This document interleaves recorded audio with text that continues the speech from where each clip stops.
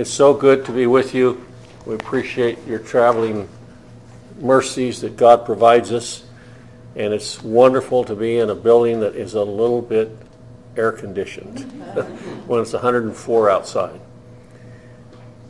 Put your finger there in Zechariah, and I'd like you to go with me, read one verse over in 2 Corinthians chapter 11.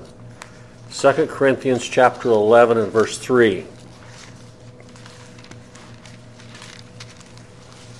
2 Corinthians chapter 11 and verse 3. There is such a serious statement made in this verse of Scripture that goes right along with what we're going to be studying in the book of Zechariah. And it tells us here in 2 Corinthians chapter 11 and verse 3, "But I fear lest by any means, as the serpent beguiled Eve through his subtlety, so your mind should be corrupted from the simplicity that is in Christ." The simplicity that is in Christ. Now, the Apostle Paul was used by the Holy Spirit to warn people in the church of Corinth that there's that potential, that possibility, and those are those who have not made their calling and election sure. If they're taken away by subtlety to turn from the simplicity that is in Christ to go to something complicated, that's the thing it is. To turn from the simplicity that is in Christ, that Christ is all. It's kind of like Mr. Ford said, you can order any color you want, but black is what you're going to get. When it comes to the gospel, when it comes to Christ, the simplicity is He is all. Amen. We have no other course. It is a very straight line. It's a narrow line. It's a narrow path. And the simplicity that is in Christ. Now, when we go back over here to the book of Zechariah, I want to read verses 1 through 6 because verses 1 through 6 start with the date or a time element. And I thought about bringing a message upon God's very particular time, but we've done that in the past and we're going to look at it here. In chapter 1 and verse 1, we have in the 8th month, and in chapter 1 and verse 7, we have in the 4 and 20th day of the 11th month. So there is a time element between here. God is very exact when He gave these time elements, but the pastor, preacher, prophet, apostle, whatever we want to call him, Zechariah, was given a message in this time element, and he preached that time in that time element this message. And it was in the 8th month, in the 2nd year of Darius, came the word of the Lord unto Zechariah, the son of Berechiah, the son of Iddo, the prophet, saying. Now this is what the Lord gave him to say, and in that we're going to find out that most of Israel, nationally speaking, turned away from the simplicity that is in Christ. It is so simple. Christ is all. And the moment we leave that, we get complicated, because then we have to start measuring. We have to measure works. We have to measure time put in. We have to measure how much Bible you read. We have to measure how many you won to the Lord, how many baptisms. It's so complicated when we leave the simplicity that is in Christ. And that's what happens here. And that's what Zechariah is brought to bear to mention to national Israel. This is the problem. You've turned away. Now there was another problem, and that is what's brought out in here, and that there was a whole bunch of false prophets that came into national Israel. And some of them were spoken for, and some of them, just like today, they just grow up among folks and start bringing in things that aren't simple. They bring in all kinds of heresies. And so here it is. And I was interested to find that the prophet Haggai and the prophet Zechariah are very close contemporaries. In fact, they're probably both in Jerusalem at the same time, and one is preaching. They're tag teaming. One is preaching, and then the other one preaches. And this is a ministry and a message that God intended for these people in Jerusalem about the 16th year after Cyrus king sent them out. So we've been looking at Ezra and seeing that group that went over. Well, they went over and they got all tied up in their own affairs, and they were not dealing with God's affairs. And that's a pretty good sign that things got complicated instead of keeping things simple, the simplicity that's in Christ. Verse 2, the Lord hath been sore displeased with your fathers. Now that means angry to the point of being angry. He's It's double, is what he's saying here. Its anger was Jehovah with anger. Jehovah was angry with anger. And it brings out there and it says, and therefore say thou unto them, thus saith the Lord of hosts, turn you unto me, saith the Lord of hosts, and I will turn unto you, saith the Lord of hosts. Now, if we were in a free will society, we'd make a great big deal out of that, but since sovereign gracers know where the will comes from, when we know the gospel of the Lord Jesus Christ, we know who turned us. We know it wasn't up to us. We know that we were not involved. In fact, if we were involved in trying to stay where we were, and we're thankful for God turning us because he turned us to salvation. He turned us to God. He turned us to Christ. He turned us to the gospel. And after he gives us the new birth, we rejoice and delight and relish in that turning. So, but ye be not as your fathers, unto whom the former prophets have cried, saying, thus saith the Lord of hosts, turn ye now from your evil ways and from your evil doings. But they did not hear nor hearken unto me, saith the Lord. Your fathers where are they? And the prophets, do they live forever? But my words and my statutes, which I commanded my servants the prophets, did they not take hold of your fathers? And they returned and said, like as the Lord of hosts thought to do unto us according to our ways and according to our doings, so hath he dealt with us. Well, the prophet Zechariah is bringing up to national Israel, and by and large, they're Esau's. That's the problem. There are a few Jacobs, and most of these Jacobs are along for a ride. God never, ever punished a Jacob for his sins. Never has, never will. When we read about Israel being punished, we're dealing with Esau's. And Esau's will be punished. And there are quite a few. There are half a dozen. There's one in there that is a Jacob that God loves, and they're going along for the ride. We read about Shadrach, Meshach, and Abednego. We read about Daniel. We read about others that were taken, and Esther at the same time. There are few Jacobs, and they are along for the ride. But God is not punishing them. He is punishing Israel. He is punishing Esau's.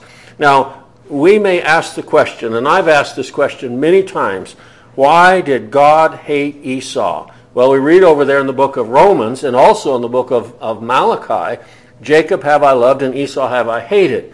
Now, there is a serious difference between Jacob and Esau, not in their being, not in their person, not in their birth, not in their parents, not in their grandparents, not in what their line after them, not in their sin factor.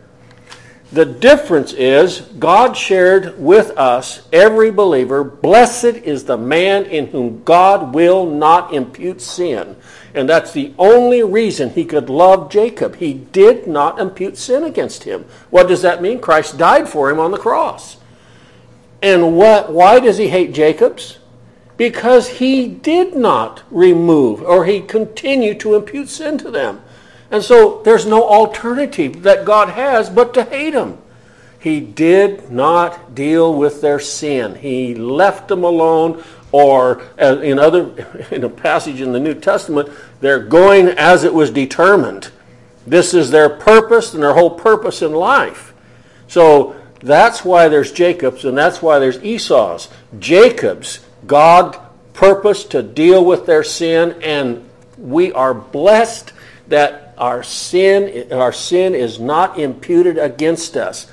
Everyone else, their sin they will deal with alone. Jacob have I loved, because I said, blessed is the man in whom God will not impute sin, and Esau's have I hated, because they will deal with their own. I will not. So,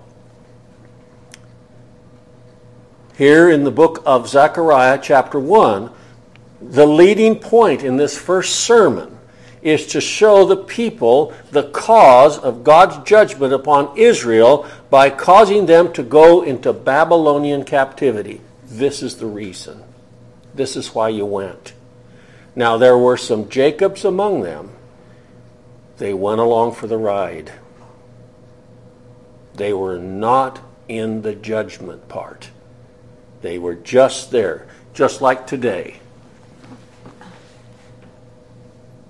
An airplane full of people goes down because God is going to judge some Esau's, and there happens to be 2 saved people on it. They went along for the ride. But it wasn't judgment against them. All right. Now, so often in the Old Testament do we find that there is someone bringing up some falseness or something wrong. And the first one that did this after the fall was a fellow by the name of Cain. Now, what could have Cain said to Abel? Your offering just is not enough. We had a lady here one time saying, there's just not enough works in this church. Well, I can hear Cain say that to his brother just before he kills him. Your offering is just not good enough. Mine is. And God had respect on yours and should have been on mine, and he killed him. Now, I was sitting in my study tonight, and it struck me. Between the time of Abel's death and the time that Seth could have had any understanding about the gospel is going to be some time. And it really convinced me that Adam and Eve must have known the gospel, because there would have been a period upon this earth that there would have been no gospel, and who would have brought it to Seth? So, I had to come to the conclusion. Adam or Eve or both of them mentioned and preached the gospel of Jesus Christ as the only Savior. And they're the ones that were clothed with skins of animals, and I wonder how long did they wear them? Maybe the rest of their life. I don't know. But it was a blessing to them to be covered with the skins of animals as a representation of being covered by the blood of Christ. And so it was them that brought the gospel to Seth, and it is through his line we have our Savior coming into this world. It is through his line that Noah is brought the gospel. And he didn't do something good and then God said, you have grace. He was a rotten scoundrel, and God gave him grace, and that's why he's on the ark with his family. Who was it? Abraham. Right down through the line to Abraham, a scoundrel. And yet God brought to him the mercy of the gospel of the Lord Jesus Christ, and on it goes, right down to the coming of the Lord Jesus, and down to this time in the preaching of the gospel. Well, that very thing happened. There was someone that was always going to bring up some other gospel, and Cain is an example of that. Well, jump ahead quite a number of years, if you would, and turn with me to the book of Numbers, chapter 13. False prophets who taught their fathers lies. When the Lord called upon them to return, led away the false teachers. They were led away by false teachers and their own sin and corruption. They would not return. Now look over here is a really good example in the book of Numbers chapter 13. In the book of Numbers chapter 13 we have an experiment going on. The Lord sends 12 spies into the land. Now I've read this, but I've never paid a lot of attention to it. It's a wonderful exercise in Jacob's and Esau's. It's a wonderful statement about grace and law. It's a wonderful statement about God changing our heart and giving us a heart that loves him. And whatever he says, we will believe it. There's a 10 out of 12 have never had grace given to them. They're just Esau's. They're just Esau's, and their sin is imputed to them, and they will justly stand before God in judgment, and they will answer, and they will be turned out to an everlasting punishment because God never paid for their sins. Now there's some Jacobs, oh my goodness, Caleb, and the other one. Joshua and Caleb. Thank you, I should know that. Joshua and Caleb, they understood. They saw the same things and they came back without fear. They saw the same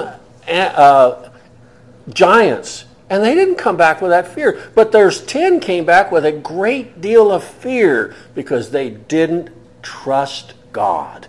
They didn't know God. He had not pardoned their sin. He had not put sin away from them. And they're going to go on the rest of their lives in that very terrible position. Here in the book of Numbers, chapter 13, and I think I want to begin with verse 25. And they returned from searching of the land after 40 days. Numbers chapter 13, verse 25. And they went and came to Moses. Now they came to the right place. They came to the right place. I go to the same church as you do. I'm depending on my church, though, instead of you depending upon your Christ, all right? And to Aaron and to all the congregation of the children of Israel. Now, here's a whole group of people that are in pins and needles about what has happened over there in the promised land, in the land they're supposed to take. What has happened? You've been gone 40 days, haven't heard a word from you. Why don't you write? Why don't you write? Well, and in the wilderness of Paran and Kadesh, and brought back word unto them and to all the congregation, and showed them the fruit of the land. Oh my goodness.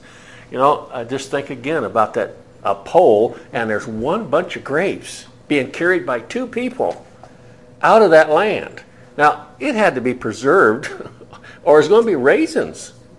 Some way God provided that they could bring that out of there and carried it back, and everybody got to see that. Well, it's just like people seeing the miracles that Jesus Christ performed, and what did they do? Nothing. Miracles don't change hearts. It is a miracle of grace. God's miracle. It's just normal for God. It is so out of our realm of what He does for us spiritually. It's, in fact, we say it's not in our realm. It's way above it. We must be born from above. It goes on to tell us here, and they told him and said, We came into the land whither thou sentest us, and surely it floweth with milk and honey, and this is the fruit of it. Now, look at verse 28. We're always going to run into this with false prophets. Nevertheless, we bring up the gospel to someone, and you know what they say? I can see what you're saying, but nevertheless. We give them the simplicity of the gospel, just like Paul did, and we got people raising their hand and saying, I can see what you're saying, but nevertheless, men must be circumcised in order to be saved. And today it is you must be baptized in order to be saved. You must join our church in order to be saved. And they add all of this garbage to the simplicity that is in Christ. Nevertheless, the people be strong and that dwell in the land. And the cities are walled and very great. Moreover, we saw the children of Anak there. The Amalekites dwell in the land of the south, and the Hittites and the Jebusites and the Amorites dwell in the mountains, and the Canaanites dwell by the sea and by the coast of Jordan. You know, if it was such a serious thing, how did they ever make it back? How did they make it back after 40 days? If this is, and here they are, they've just created a nevertheless. They are presenting what false prophets have always brought up, and that is God can't do it without you. His hands are your hands. His eyes are your eyes.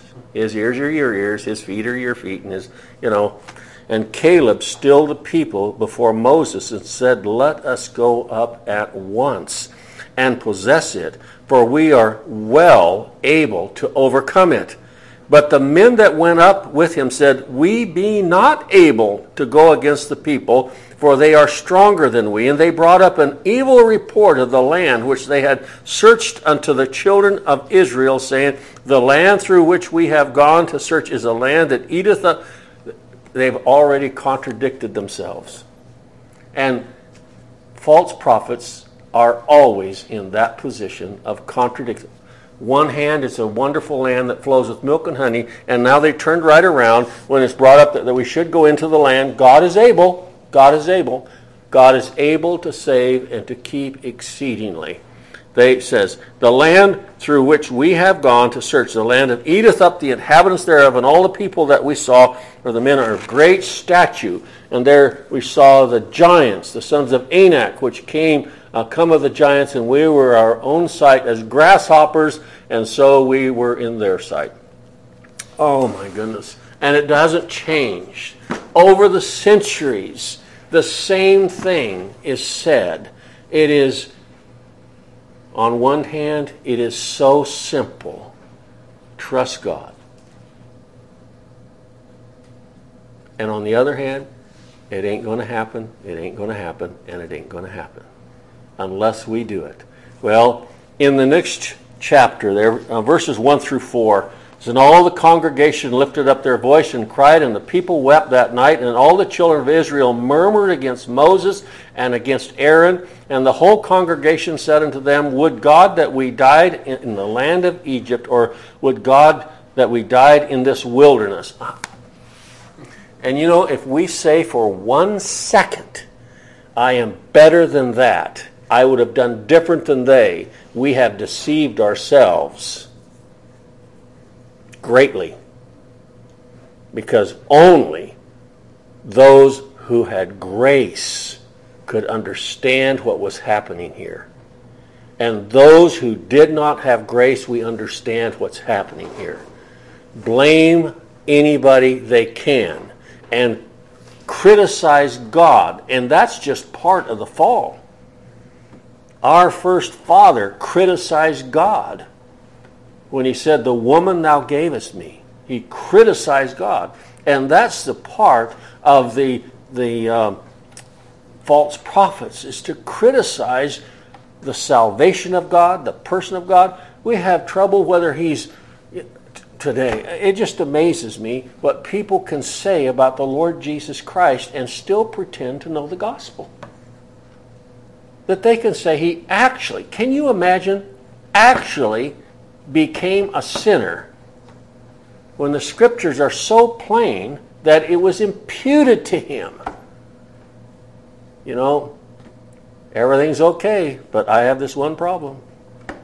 And unless you believe like I do, I was talking to a friend today, and he said, you know, I was asked to join the Flat Earth Society. And someone said, is there a society? Oh, yeah, there's a Flat Earth Society, and they want you to join it. And if you don't, you're not saved. And the pastor just told the guy, says, I don't care whether it's oblong, whether it's a trapezoid, or what shape it is. The problem is sin, and the answer is the gospel. Doesn't matter what shape it is. If we get to heaven and find out it's a trapezoid, is that going to change things? Of course not. Well, here we have a whole host of people, 10 out of 12 coming back with this report, but they're very influential on other Esau's. Very influential. Here we have a whole bunch of Esau's that are just on the tipping edge, and when they came back with that word, my goodness, I wish we'd have stayed in Egypt. Where are they? They're still in Egypt. That's where they are. They're still in Egypt. I wish he'd have killed us here in the wilderness. Where are they? They're still in the wilderness. They have no perception unless God grant them the vision to see Christ. They have no perception of what's going on around them. And so the news came back. We're able to take it, and they said, no, we're on. No, we can't. And the Esau's just said, oh, they just tipped in that direction. We have a whole host of them in that direction. We have one of the reasons that God brought them into Babylonian captivity is this very thing. And they were going to stone Moses and Aaron. Verse 6, and Joshua the son of Nun and Caleb the son of Jephunneh which were of them that searched the land, rent their clothes, and they spake unto all the company of the children of Israel, saying, the land which we passed through to search it is an exceeding great good land. If the Lord delight in us, then he will bring us into this land and give it to us, a land which floweth with milk and honey. Only rebel not ye against the Lord, neither fear ye the people of the land, for they are bread to us. Their defense is departed from them, and the Lord is with us, fear them not. But all the congregation bade stone them with stones. And the glory of the Lord appeared in the tabernacle of the congregation before all of the children of Israel. One great example of having some false prophets. And they were Israelites. All of these guys are cousins. They're all cousins. It doesn't matter, family ties. It depends on whether Jesus Christ has been revealed unto us. And that's the only difference between Joshua and Caleb and the rest of the other 10 spies and the rest of the other folk. Now we know what happened to them. They wandered around for 38 years until that generation died off. And in the book of Hebrews it says, these all died in unbelief. They were Esau's. And they met God on God's terms. Judgment. Now we know what happened to Joshua and Caleb. They were the only ones of that generation that got to go in. Well, it doesn't change as we go through the scriptures. Time and time again we find that this subject is brought up, that there will always be, there is right now in our generation, those who would take away the simplicity of the gospel and turn it into a monstrosity, turn it into all of the things that have to be added to it. Isaiah and Jeremiah had much to say about this very problem. They are the prophets just before the Babylonian captivity, and they're bringing up the problem that Israel is facing. Why?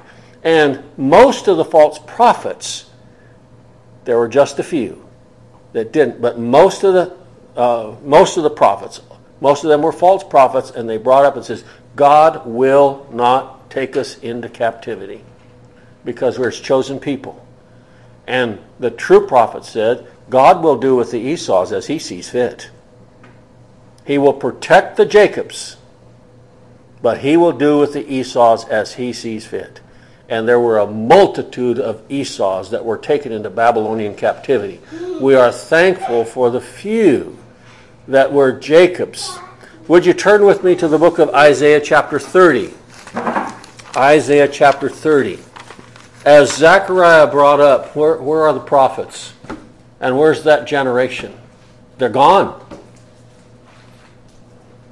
That's the problem with a Levitical priesthood. That's the problem with a earthly king. That's the problem with earthly priesthood. That's the problem with an earthly prophet. They die.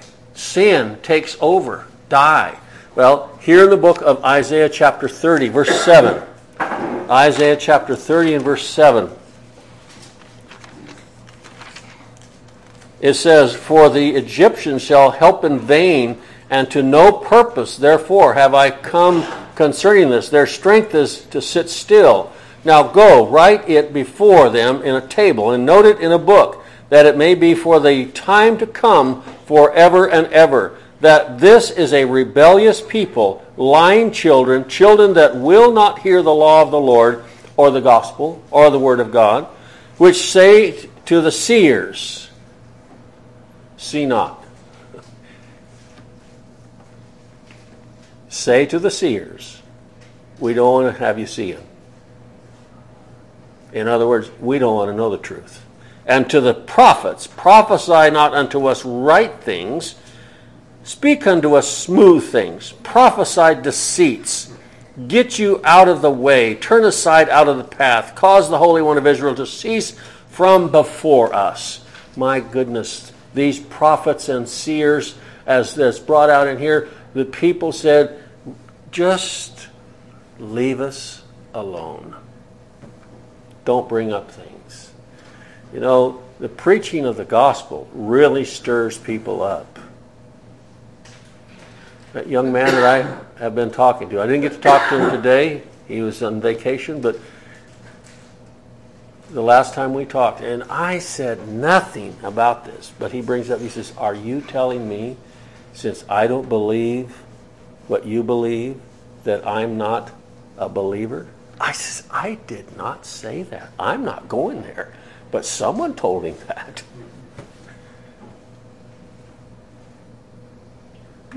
If you don't believe this, are we supposed to say you're okay? If you don't believe the gospel, am I supposed to say you're okay? Well, of course not. There's a passage of scripture in the book of Luke. Luke chapter 14. Would you turn there with me? Luke chapter 14. The Lord Jesus brings this subject up.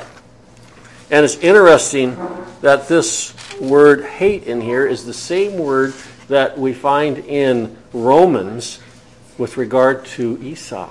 Esau have I hated. All right. Luke chapter 14, verse 26.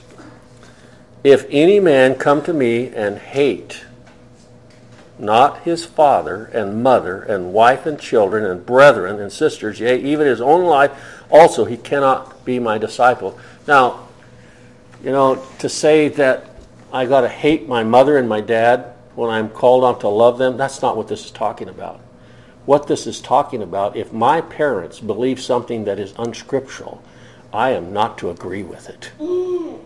I am to believe God. I'm to agree with God over my parents. I'm to agree with God over my children. I'm to agree with God over my brothers, over my sisters. God has precedent. And if we have a tendency of agreeing with our brothers or a mother or a father when it comes to spiritual things and they're wrong, we're just as wrong as they are. So he said, you're not my disciple. It's a serious thing for us to agree with the ungospel, to agree with the non-gospel, to agree with the false gospel, to agree with false teachers, to say Billy Graham was a wonderful preacher. That would be an absolute lie because he didn't know the gospel. He knew nothing about it. Anybody that will say that you save by trusting any being there is in the world, even among those tribes in Africa, just as long as you believe in a super being or superior being, you're okay. That's a lie. And we have that happening here in Israel. It's okay. God will take care of us. God will take care of us. Well, there are a whole bunch of people voted against that very thing and said, I wish we were dead in Egypt. I wish we were dead in the wilderness. And God just let them have their wish. False gospel, this is the payment. All right, would you turn with me to the book of Jeremiah. Jeremiah has a whole bunch to say about this subject that brought the children of Israel, the Esauites, into Babylonian captivity. God spoke to them. God spoke to them. God spoke to them. He sent prophets to them. He sent preachers to them. They stoned the prophets and killed them that were sent unto them.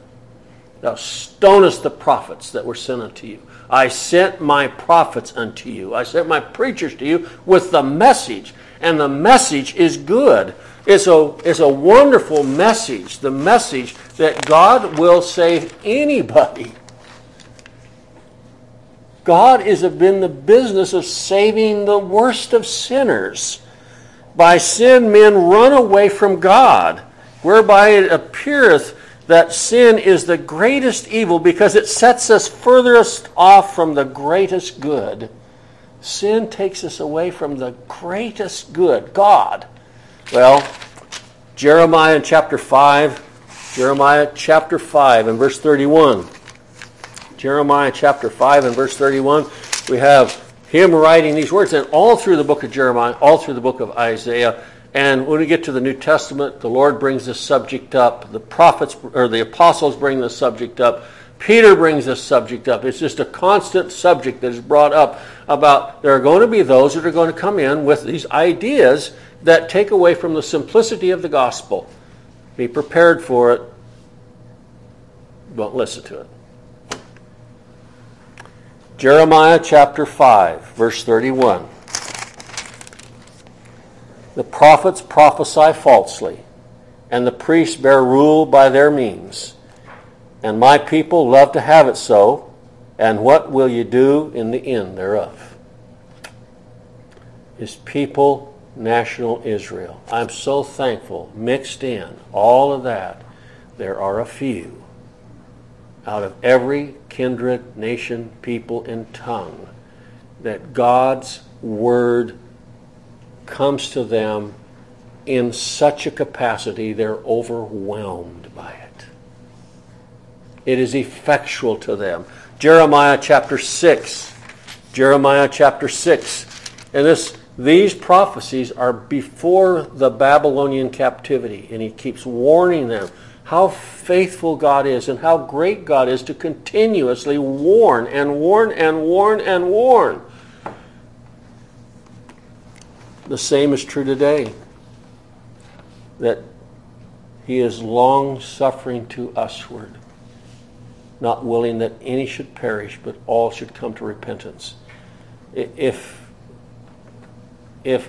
we were in that position right now, we'd just say, wrap it up. But out of this whole mess, all things fall out for the furtherance of the gospel. Someone is going to look back and say, I heard the gospel during those terrible times. I heard it. Not some phlegm, but I heard the real gospel. Jeremiah chapter 6 and verse 11, the word says, therefore I am full of fury of the Lord. I am weary with holding in. I will pour it out unto the children abroad and upon the assembly of young men together. For even the husband with the wife shall be taken, and the aged with him that is in full of days. And their horses shall be turned unto others, with their fields and wives together. For I will stretch out my hand upon the inhabitants of the land, saith the Lord. And from the least of them, even unto the greatest of them, every one is given to covetousness. And from the prophet, even unto the priest, every one dealeth falsely. By and large, these false prophets were motivated by gain, covetousness. There's a song, Would Jesus Wear a Rolex? You know. Most are in the prophet game. And preaching the gospel is only profitable as God makes it profitable, and it's spiritual profitability. Through the book of Jeremiah, through the book of Ezekiel, these words continue on. Turn with me, if you would, to the book of Ezekiel chapter 22. Ezekiel chapter 22. The glorious thing, as we go through the book of Zechariah, is we get to the next part, and it's speaking about the hope of Israel, the Lord Jesus, the hope of salvation, the Savior, the promise of the Savior, the effects of the Savior, the benefits of the Savior. And here, the same thing was being said throughout the Old Testament, and the warnings came up, and the false prophets would say, it's not so. I have a better plan. Here in the book of Ezekiel chapter 22 and verse 24, it says, Son of man, say unto them, Thou art the land into that is not cleansed, nor rained upon in the day of indignation. There is a conspiracy of her prophets in the midst thereof, like a roaring lion ravaging the prey.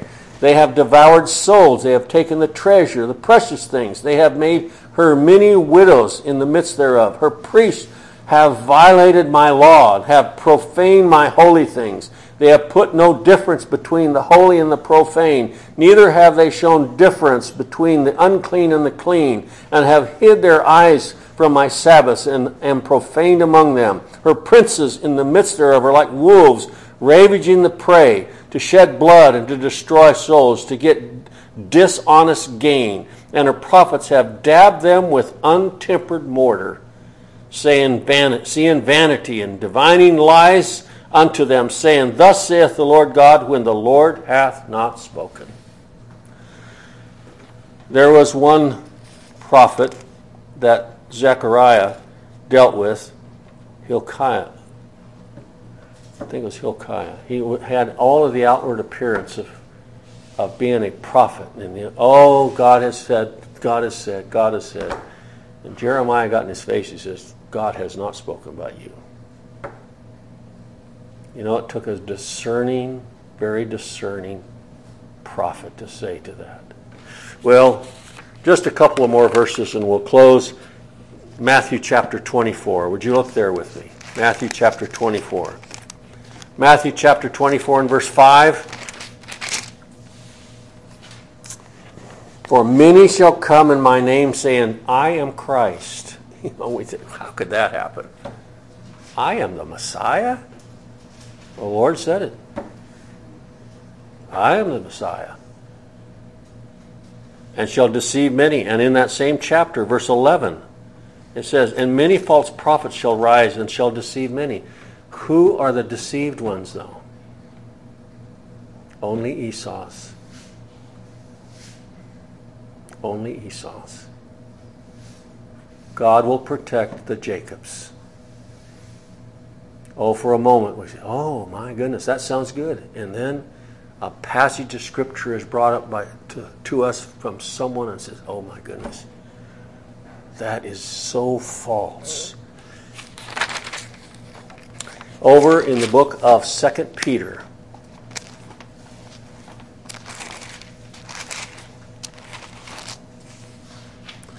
2 Peter chapter 2.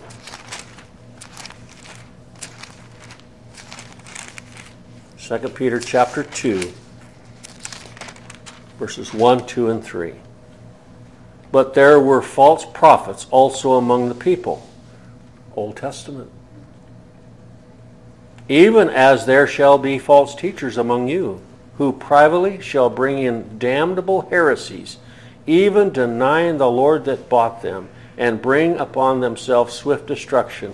And many shall follow their pernicious ways, by reason of whom the way of truth shall be evil spoken of. And through covetousness shall they have with feigned words make merchandise of you, whose judgment now of a long time lingereth not, and their damnation slumbereth not. Making merchandise. It's a profit thing. Jeremiah often refers to false prophets, and there's one he speaks about by name. His name is Hananiah. And his name means Jehovah is gracious. He's found in Jeremiah chapter 28, verses 1 through 17. You might mark that down, take it home and read it. We usually think of false prophets as a charlatan or a quack or a idolater or an immoral individual, one who is obviously deceptive, but this guy was not. And finally, he proved himself in error. He disagreed with God. Boy, you can't disagree with God. Well, Lord willing, next time we'll pick up at the beginning of that second message of Zechariah. And there's going to be a vision here. And it's kind of like Daniel. It's kind of like Revelation. And if we look at it from a literal standpoint, we're going to find ourselves in trouble.